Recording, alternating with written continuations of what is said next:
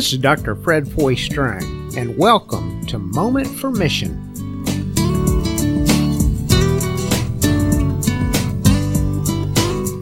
Today we're going to recap episodes 12 through 20.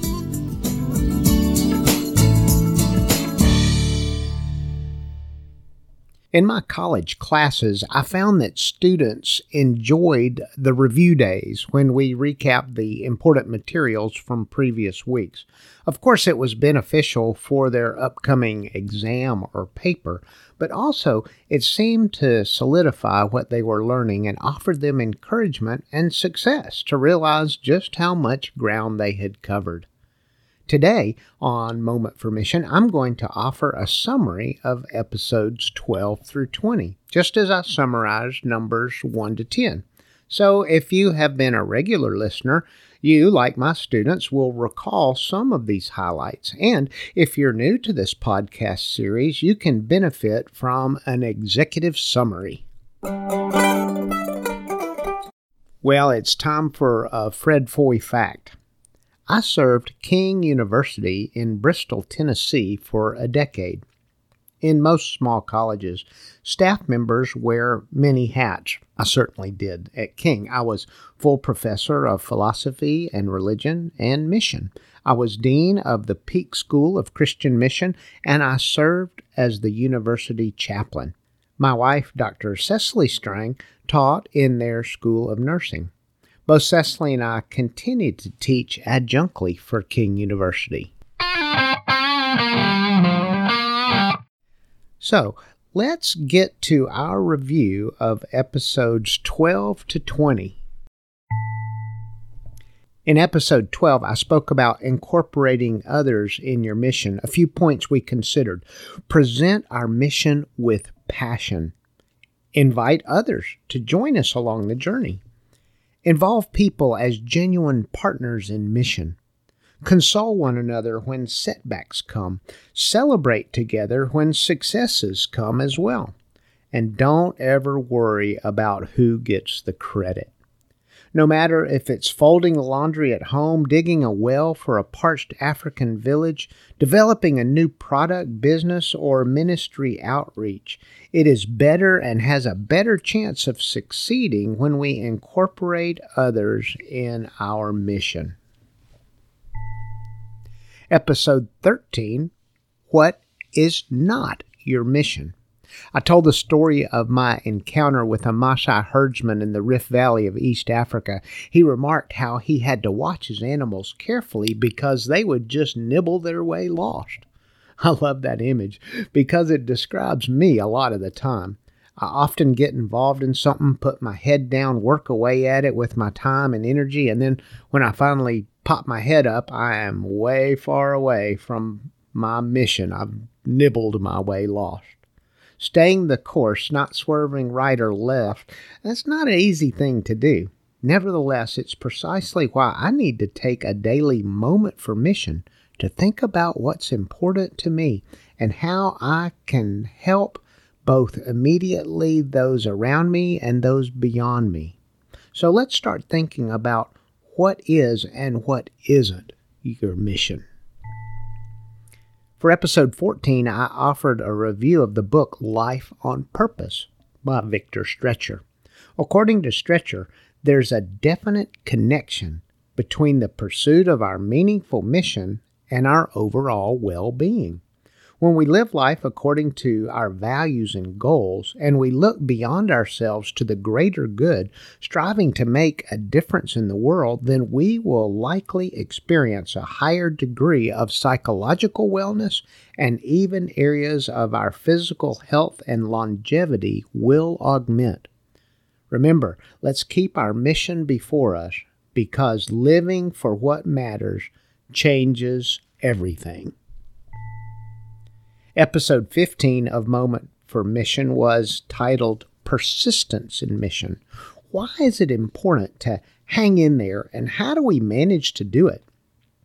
I propose that persistence in mission is really all about the little things. It's about the everyday, the day in and day out, the faithful practices, the deliberate choices that we make.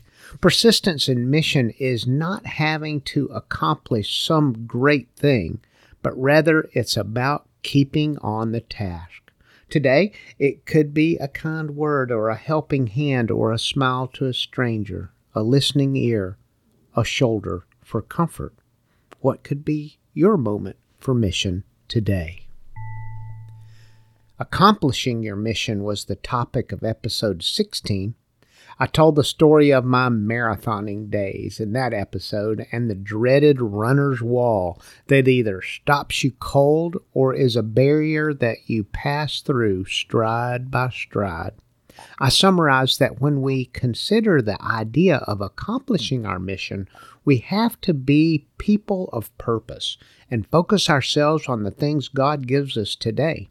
If we wish to make headway toward accomplishing our mission, then we cannot be blown about and shift from place to place, project to project, activity to activity.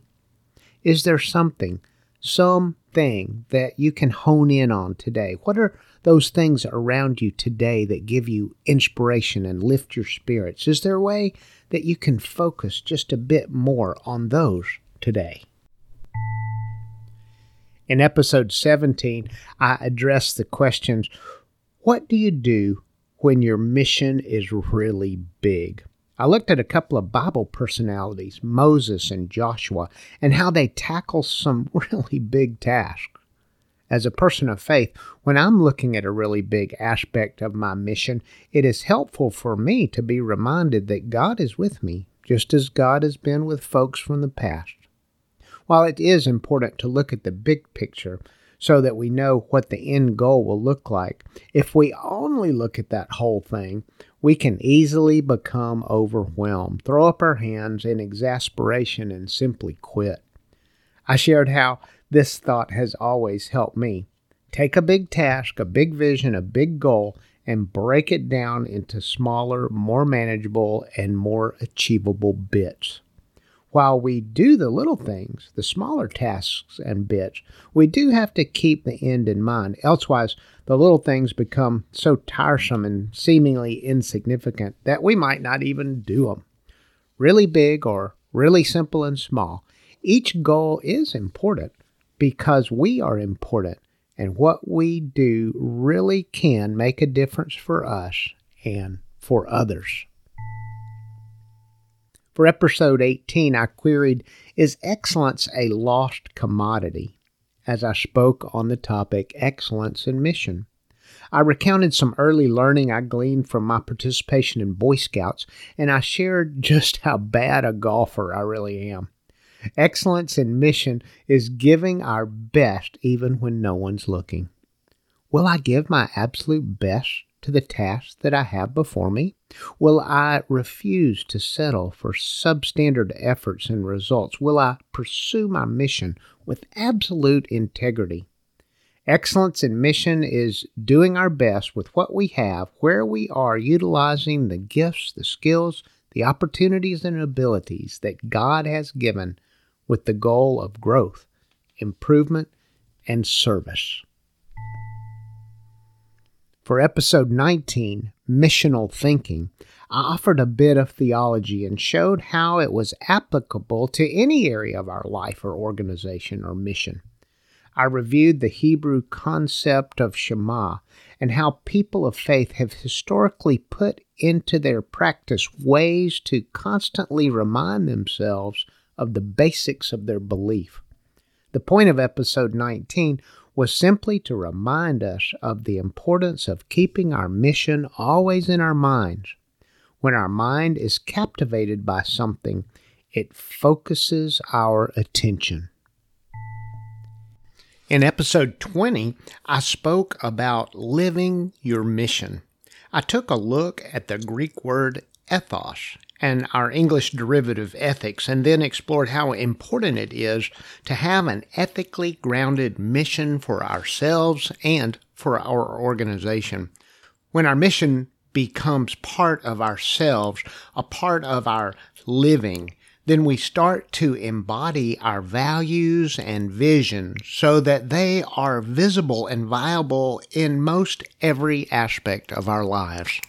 So there you have it, a recap of our most recent episodes, numbers 12 through 20. Thank you for joining me along this journey. Please leave me a note or a comment or send me an email, fredfoystrang@momentformission.com. There were lots of ideas to consider in this summary, so what could be your moment for mission today? This is Dr. Fred Foy Strang. We'll see you next time, and have a great day.